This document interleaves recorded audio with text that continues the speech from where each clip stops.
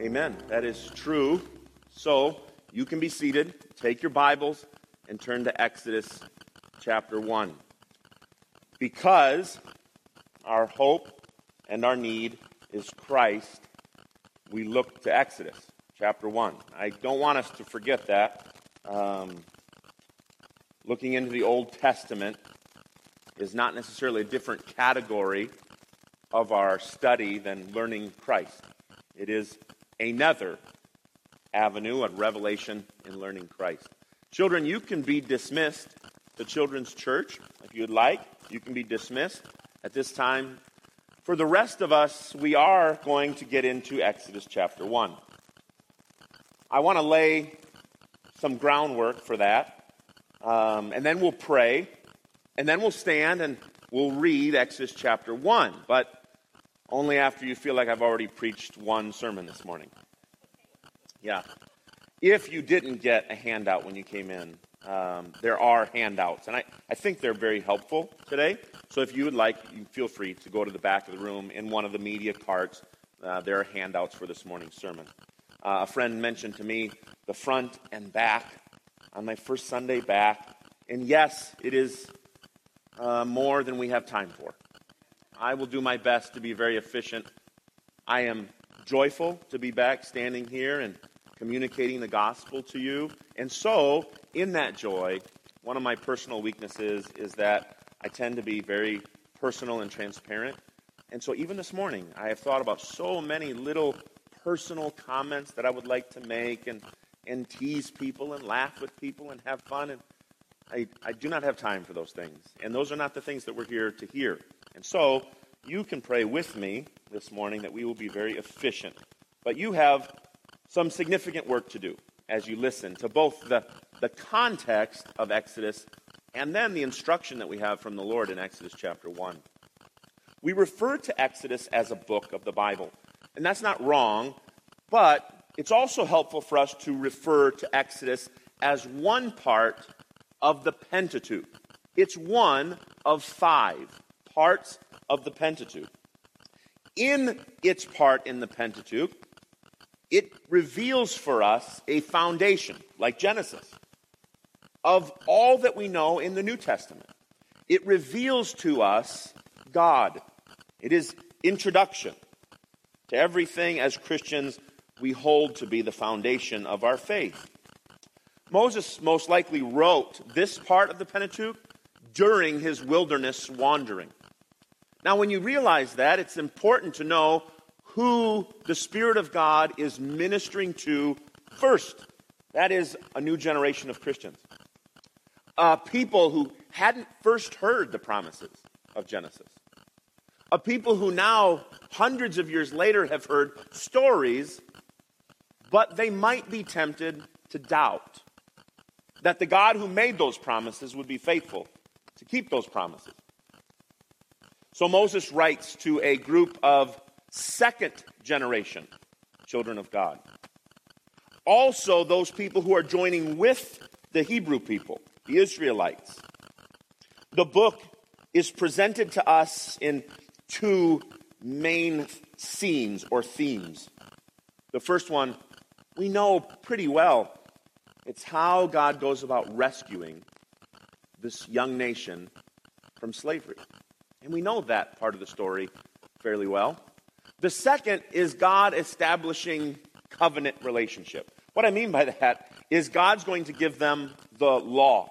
He is going to describe for them, you will be a people consecrated, unique for my name, and I will be to you a benevolent king. This is the second part of the book. The theme of Exodus. If I were to tell you, if you want to know what Exodus is about, go here. I would tell you to go now to Exodus chapter 6 and verse 6. So go there now. In Exodus chapter 6 and verse 6, we hear the explanation of what God is doing and how we should think of ourselves and God in our relationship to Him. Exodus 6 and verse 6, the word of the Lord says, "Say therefore to the people of Israel, I am the Lord. I will bring you out from under the burdens of the Egyptians. I will deliver you from slavery to them. I will redeem you with an outstretched arm, with great acts of judgment. I will take you to be my people. I will be your God. You shall know that I am the Lord your God, who has brought you out from under the burden of the Egyptians. I will bring you into the land that I swore to give to Abraham, to Isaac, and to Jacob. I will give it to you for a possession. I am the Lord. In those verses, we hear what it means to be consecrated to the Lord and what it means that he is a covenant-keeping God. And he refers back to Genesis, Abraham, Isaac, and the forefathers of the covenant promise. Now, let me just take a moment to warn us against a misconception about Genesis. It's what's called liberation theology. At a very surface evaluation of Exodus, we might think Exodus is a book about how God liberates us, sets us free and independent out on our own. And that's not what Exodus is about. Exodus certainly is about a people being under an oppressive taskmaster, an evil ruler. But it is not about being liberated from evil, but rather about being redeemed, about being ransomed into the family of God. So not independence, but from oppression to complete joyful dependence. It's subtle, but it's important that we understand that Exodus is not the invitation for us to be saved so that we can live on our own, but to be removed from a burdensome taskmaster to delight in a benevolent king. Think about what we're being saved from. Think back to Genesis. Exodus is an explanation of the Exodus or the Eden tragedy. In Eden, the deceiver came to our parents and said, "You can be independent." And they desired independence. The deceiver came and said, "You need liberation. He's keeping you down." And our parents agreed that that was what they needed. Exodus is not another deception about our independence. Exodus is an explanation of how the God of faithful covenant keeping is restoring his people to Eden, where they were completely, but joyfully, dependent on their Father King. In covenant with God, our bondage is broken. The death that comes with sin is ended. But it's not done by our skill, but by supernatural adoption, allegiance to our new Lord. The Israelites here in this narrative are described as having no chance of saving themselves. God intervenes and makes the demand, right? In Exodus, "Let my people go." God not only makes the ultimate demand, but he brings about both the pronouncing of the demand and the delivering through an ambassador. In the book of Exodus, that representative is Moses. In the new covenant, that representative is Jesus, who states the terms of the covenant. "Let my people go." And then accomplishes the ransoming of those people from slavery to an oppressive ruler to adoption to a heavenly king. What happens here is not an explanation of ancient history to an irrelevant people. What happens here is a story told about God for our instruction. 1 Corinthians chapter 10, verse 11, Paul, speaking specifically about the Exodus, says this, "Now these things happened to them as an example. They were written down for your instruction, those who will live in the end of the age." Exodus is a historical record for guiding us. I don't know if we always handle the book of Exodus like it's a manual on Christianity, but it is. For today, we will study the first chapter. And I've titled that, "The Prosperity of God and the Persecution of Pharaoh." The prosperity of God and the persecution of Pharaoh. So let's stand together. Take our Bibles into Exodus chapter 1, and we'll read from the word of the Lord. Exodus chapter 1 and verse 1. "These are the names of the sons of Israel who came to Egypt with Jacob, each with his household: Reuben, Simeon, Levi, Judah, Issachar, Zebulun, Benjamin, Dan, Naphtali, Gad, Asher. All of these, descendants of Jacob, were 70 persons." Joseph was already there. "Then Joseph died." Our humanity might be pricked with a little concern. A real, significant servant of the people is gone. And all the brothers, from all that generation. "But the people of Israel were fruitful and multiplied greatly." They multiplied. They grew exceedingly strong so that the land was filled with them. Now, even though Joseph had had a great relationship with the previous Pharaoh, there arose a new king over Egypt who did not know Joseph. Again, our fleshly perceptions might be pricked there, and we say, "Oh, that's not good." Verse 9. "And the new king said to his people, 'Behold, the people of Israel are too many and too mighty for us. Come, let us deal shrewdly with them, lest they multiply, and if war break out, they join our enemies and fight against us and escape from the land.' Therefore, they set taskmasters over them to afflict them with heavy burdens. They built for Pharaoh strong cities, Pithom and Ramses. But the more they were oppressed, the more they multiplied, the more they spread abroad, and the Egyptians were in dread of the people of Israel." You should ask yourself, why? And we'll answer that a little later.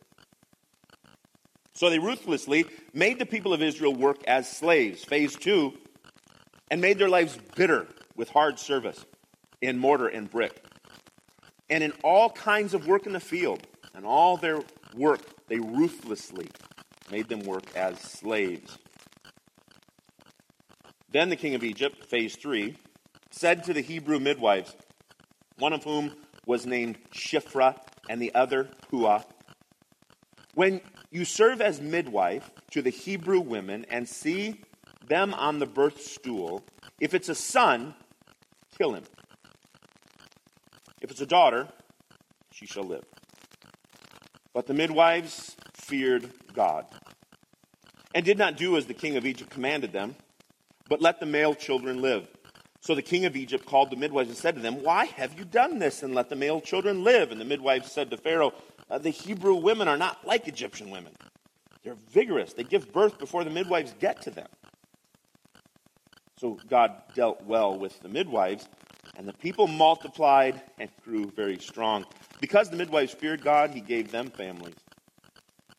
Then Pharaoh commanded all his people, 'Every son that is born to the Hebrews you shall cast into the Nile, but let the daughters live.'" Let's pray.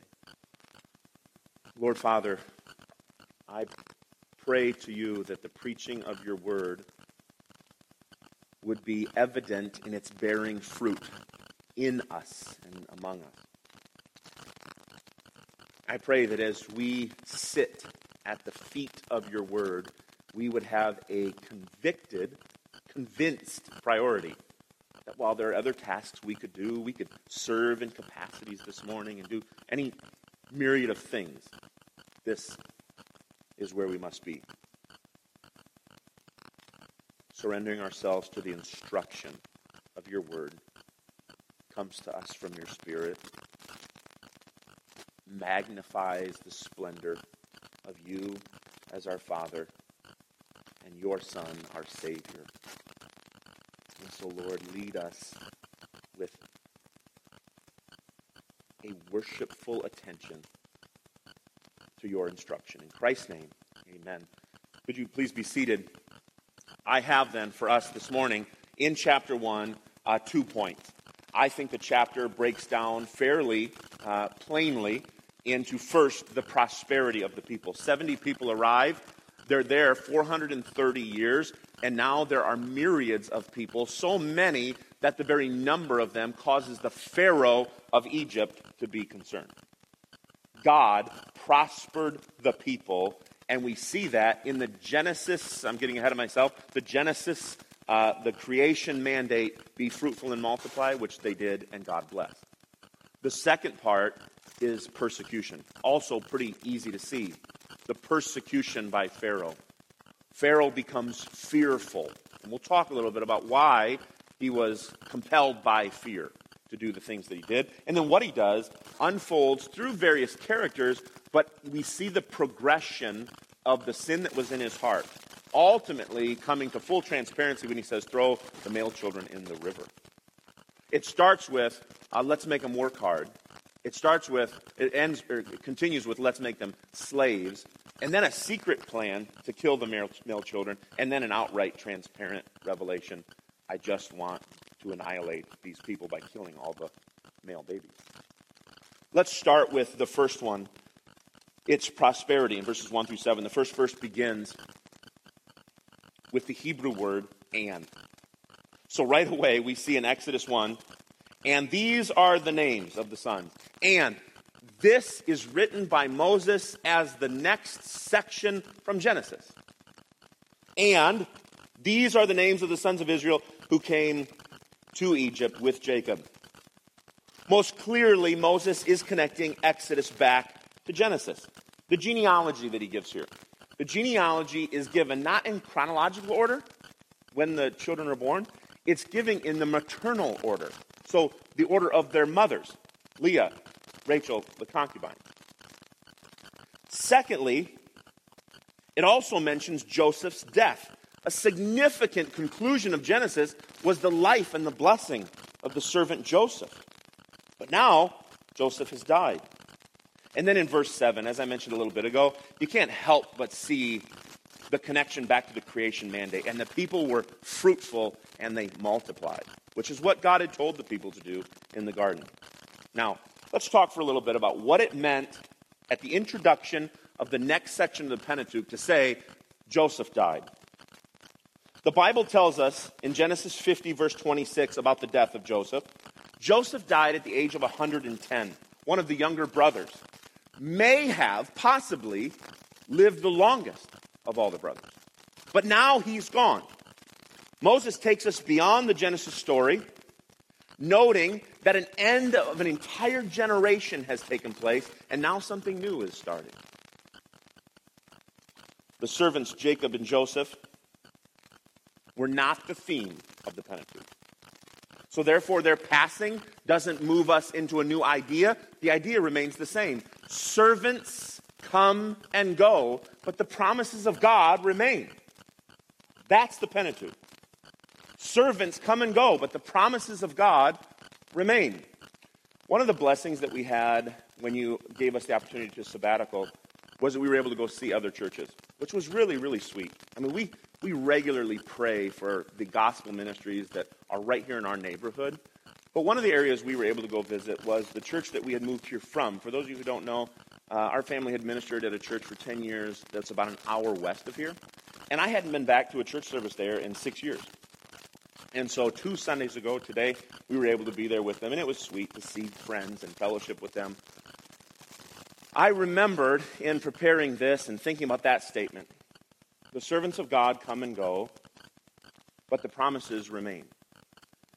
And I remembered our last day there. And it was really sweet church fellowship as we enjoy here. You can relate to that. But the last Sunday and the last song that we would sing together, I selected, He Will Hold Me Fast. Now, that was pastoral in our Exodus. I wanted to be sure that no one in the congregation had the misconception that somehow the work of God was going to be diminished just because one feeble servant moves on.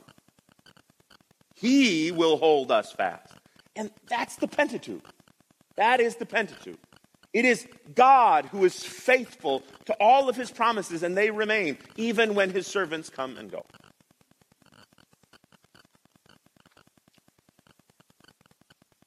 The promises of God include, if you want to take your Bible and look at Genesis 46, verse 3. Genesis 46, verse 3. What had God said to them? Genesis 46, 3. Then he said, I am God, the God of your father. Do not be afraid to go down to the Egyptians, for there I will make you into a great nation. That's what God had promised. Genesis 35. You want to go back a few more chapters? God said to him, I am God Almighty. Be fruitful and multiply. A nation and a company of nations shall come from you. Kings shall come from your own body. And if you want to go back another chapter to the Abrahamic covenant, a few chapters to Genesis 12, verse 2. God promises to Abraham, I will make of you a great nation. I will bless you and make your name great, so that you will be a blessing. Now, Exodus starts with the death of what had seemed to be the fulfillment of that promise. But they're dead. Will the promise outlive the generation of servants? But the people of Israel were fruitful. Joseph died. The people are still fruitful and increased greatly. They multiplied and grew exceedingly strong so that the land was filled with them. In way of gospel clarity, I want to say this before I move away from this section about prosperity. The wheels of God's plan may seem to us to grind on slowly, but we know they grind on certainly. The wheels may seem to us to be grinding so slowly. How can this still be the fulfillment of his promises? But we study the word, we see anew the revelation that he who promised is faithful. He is a promise-keeping, covenant-keeping king. You don't need to turn there, but Peter had to talk to a group of Jewish descendants about the patient promise-keeping of God. In 2 Peter chapter 3, he says this, by the word of the Lord, even now, the heavens and the earth are being kept until the day of judgment and the destruction of the ungodly. What is happening right now is happening by the patient withholding of God until the final judgment and destruction. So he says, do not overlook the fact, beloved, the Lord is not slow to fulfill his promises, as some people think things are slow. But he is patient toward you, not wishing that any should perish, but that all should reach repentance. God is not slow. The wheels grind forward to the promised conclusion. But God is patient. I just want to say a word about our prosperity. You're not the generation that heard Abraham say, hey, guess what God just promised? You're not the generation that saw Moses come down, face burned with the radiant glory of God, and said, this is God's communication to us. This is God's instruction for us. It's terms of his covenant. You're not the generation maybe that first realized that that you were under the oppressive taskmaster of sin and needed a new benevolent king. Maybe you're a second or third or fourth generation Christian. And so here today, you hear all those promises, and you've heard the stories, and you've heard people who say, we have witnessed the faithfulness of God, but you might be here today thinking, where's all this heading? It seems that the slow pace has created in me at least some functional doubt. Do you understand the difference between functional and confessed doubt? I don't think that our church is one that has a lot of people who are saying today, I think I'm about 48 hours from verbally denying the faith. I don't think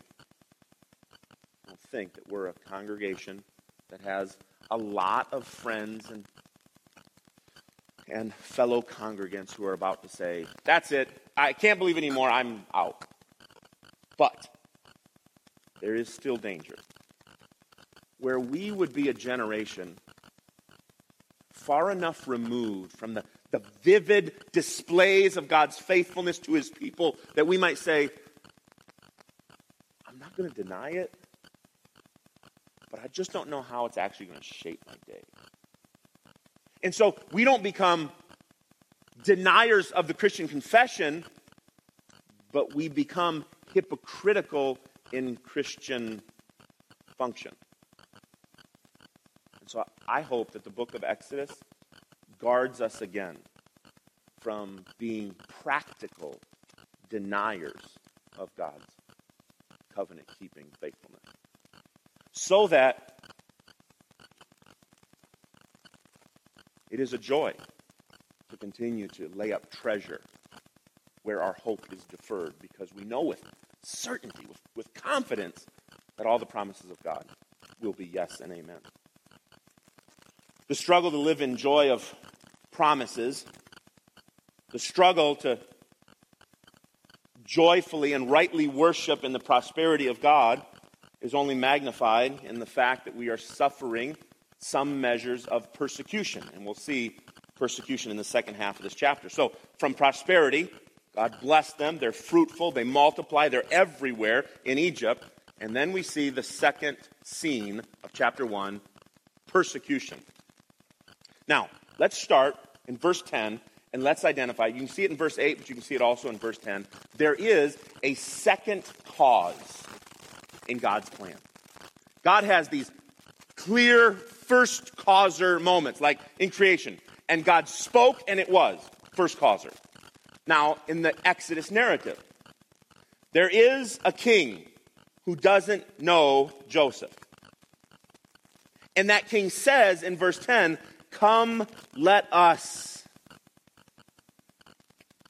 The king is a second causer. The situation for the children of Israel has changed dramatically. Joseph died, and there's a new king. Let me explain to you some history. This new king is probably a natural-born citizen of Egypt. The Pharaoh who was ruling when Joseph had such blessing in the land was probably of the 17th dynasty known as the Hyksos pharaohs. These are foreigners who came in and conquered the land and became the Pharaoh. By the way, you know what Pharaoh means? The word Pharaoh literally means big house. These are the guys who live in the big house, the king, the Pharaoh. That's why in verse 8 it says, a new king. We know him as a Pharaoh. Pharaoh is the practical term, the guy that lives in the big house. The king, the Pharaoh, during Joseph's reign in Egypt was probably of the Hyksos dynasties. Now, this Pharaoh is probably ruling in the 19th dynasty of pharaohs. He is a true-blooded Egyptian. Now, as a king who has grown up hearing about the foreigners who came in and actually took charge, he's very concerned about foreigners being in charge. So this king says, I don't care. If you're not true-blooded, born and raised Egyptians, we have a problem right away. So he says in verse 10, come, let us. By the way, that expression resonates both in the garden, when the triune God says, "Come, let us," and then it happens again in Genesis at Babel, when the people are told, "Fill all the earth with my image," and the people say, let's make a great name for ourselves. They say, "Come, let us build a high tower and make a great name for ourselves. Let's not scatter. Let's stay right here so that we can continue to be a mighty people." So Moses right away sets Pharaoh up in this great conflict that Pharaoh doesn't even know he's in. Pharaoh is serving as a second causer. Sometimes God uses nature to be a second causer, sometimes people. Here, Pharaoh is a second causer. God is controlling. Pharaoh is a second agent of control. You can see how God sometimes uses nature, sometimes uses people, just in the one story of Jonah. You know the story of Jonah? God uses a storm and a whale and the crew members of a sailing vessel to bring about his will for Jonah. Pharaoh is that sort of second causer. So first thing we see in this story of their persecution is Pharaoh, and then we see Pharaoh's plan. Let's look next. Slavery under Pharaoh. Pharaoh's first strategy is to make them serve Egypt in a building program that was designed to compel their loyalty. So you should see it. It's somewhat subtle. The first phase of Pharaoh's plan was not transparently to kill all the people. The first phase is let's give the people a sense of ownership. Let's have them build things so that they'll want to tell their children, "Look, we were a part of that." The effect is the opposite. The more they were forced into these working environments and the more they were spread throughout the kingdom, the more they multiplied. In verse 12, and the Egyptians were in dread of the people. Why? There's no record to this point that the people were giving anybody any trouble.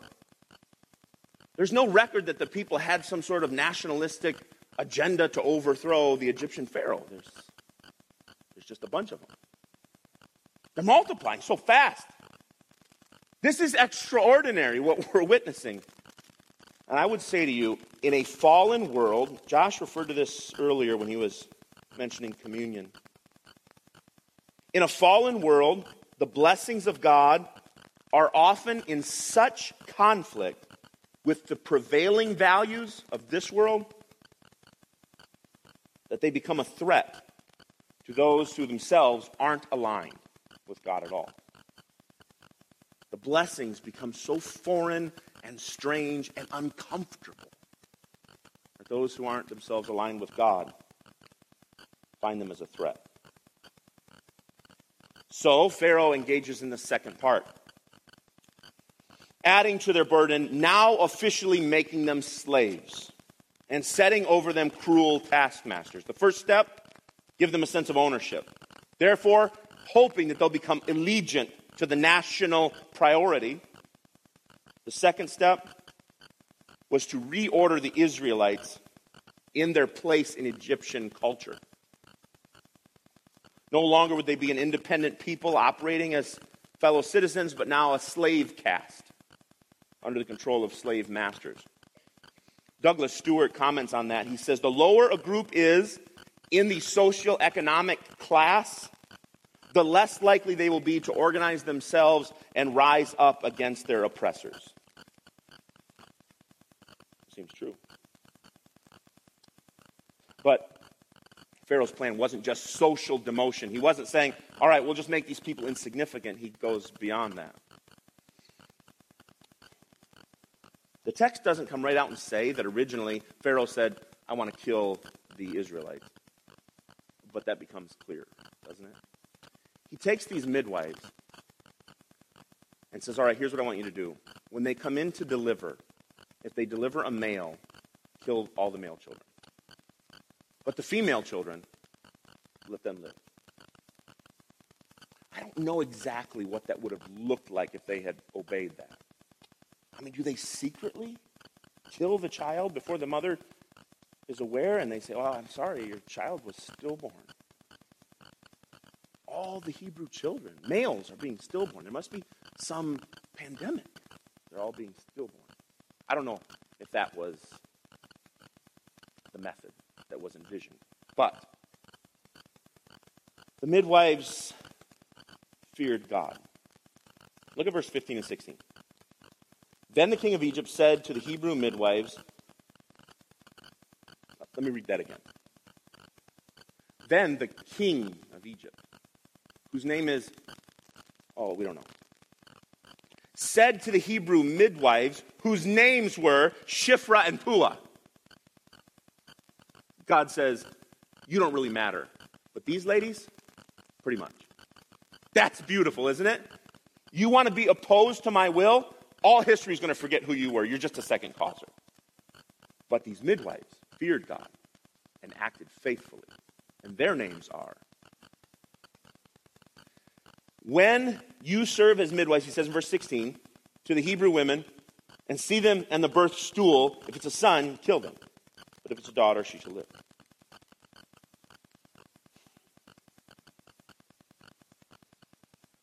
I do want to make a comment quickly in passing that is not the theme of chapter 1. But as I studied this, I can't help but think about Pharaoh's strategy for population control. That's what Pharaoh was doing. He was going to decrease the population of a certain group of people that were deemed undesirable. I want you to understand, this is not one moment in history. This is a revelation of sinful man. And that expression of sinfulness exists right now. We are living through 114 years of evil eugenics. You know what eugenics is? Eugenics is the science of trying to eradicate certain unpleasant characteristics in a population. So you take things that are considered undesirable. It's basically what Nazi Germany did. You take things that are undesirable and you try to weed those things out. And listen to me, in 1916, a group of ladies built a birth control center in New York City to try to eradicate what they felt was unpleasant characteristics in the population. And today, there are more black babies aborted than born in New York City. And I can't help but think about the expressions of sinfulness, as Solomon says, are not new. There's not a new creativity today that didn't exist over 3,000 years ago in Pharaoh to suppress the population of the Israelite people. This is a testimony of man's sinfulness, but God's faithfulness. God had said all through Genesis, I'm going to make a whole bunch of you like a nation from this family.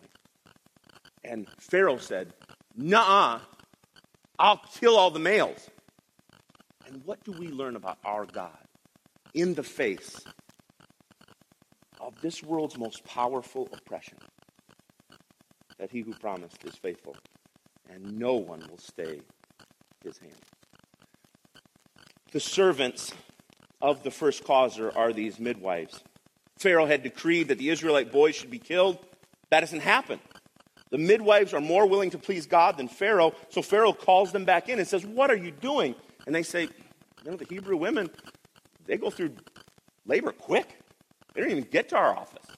They're just having baby boys. Ugh! He's so mad. And then true colors of his wicked heart are known in verse 22. Throw all the male babies in the river Nile.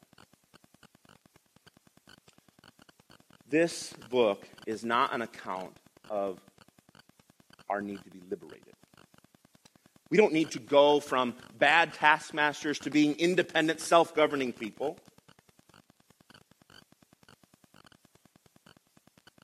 When these people were caught in the wilderness, and when calamity would strike, they didn't have enough water, or they're hemmed in by the Red Sea, or they're having to eat the same thing over and over, providentially, miraculously, they would sometimes come right out and say, it would have just been better if we were in Egypt. I want you to look at verse 22 again. And we could think, how could they ever say that? All the baby boys thrown into the Nile, and there were parts when they were inconvenienced in their wandering where they said, would have been better just stay in Egypt. And I know it's easy to point fingers and say, how could you say that? But we have to be careful, right? Because we have these subtle inconveniences in our providence, in our prosperity, and functionally, we might say, I might just as well be a servant to sin still. How could we possibly ever entertain such a deception? So pray, Christian, guard the spirit of your joy, that even in persecution, you would say with total conviction, the God who has promised is faithful. And this light momentary affliction is not to be compared with the glory that is ours in Christ. No less than 7 times throughout the Pentateuch, Moses says to the people, remember, you were slaves in Egypt. 7 times. Don't you think if that was you, you'd be like, can you stop? That is a very sensitive moment in our history, and we would rather you not mention it. So, you remember, you were slaves in Egypt. I'm telling you, Moses, quit. 7 times. No less than that. Oftentimes referred or inferred, but spoken. Don't forget, you were slaves in Egypt. Why? Why keep telling the people about their condition? Well, both Jesus in John 8 and Paul in Romans 6 compare the condition of their slavery in Egypt to our spiritual condition in slavery to sin.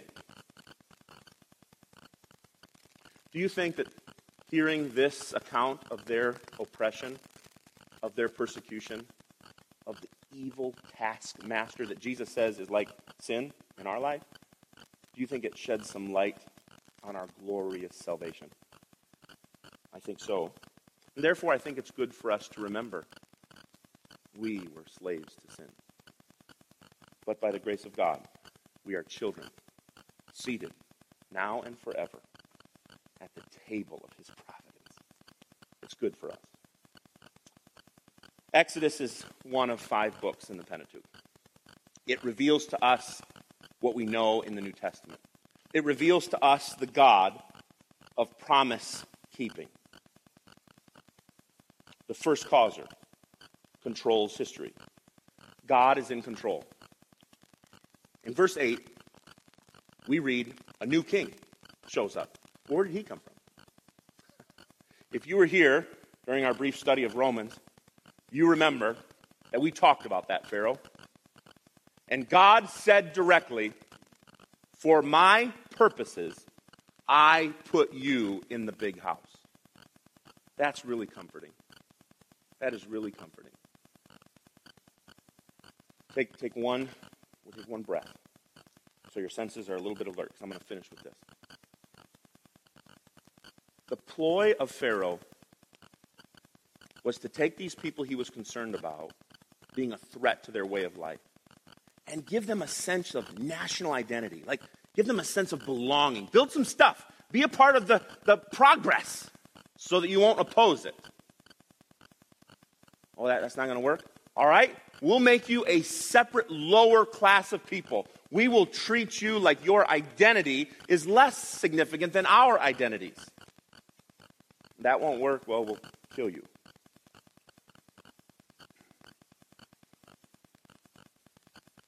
That scheme didn't retire, did it? The national leader saw what was a concern and tried to undo it. But God is in control of history. And the very Pharaoh who concluded with transparent honesty, I'm just going to throw all the male babies in the river. We read that God put that Pharaoh in the big house. I want you to resist any sort of deception that the gospel is meant to set us in some sort of autonomy or like independence. Like there is evil and there is good and there is us. There's not three.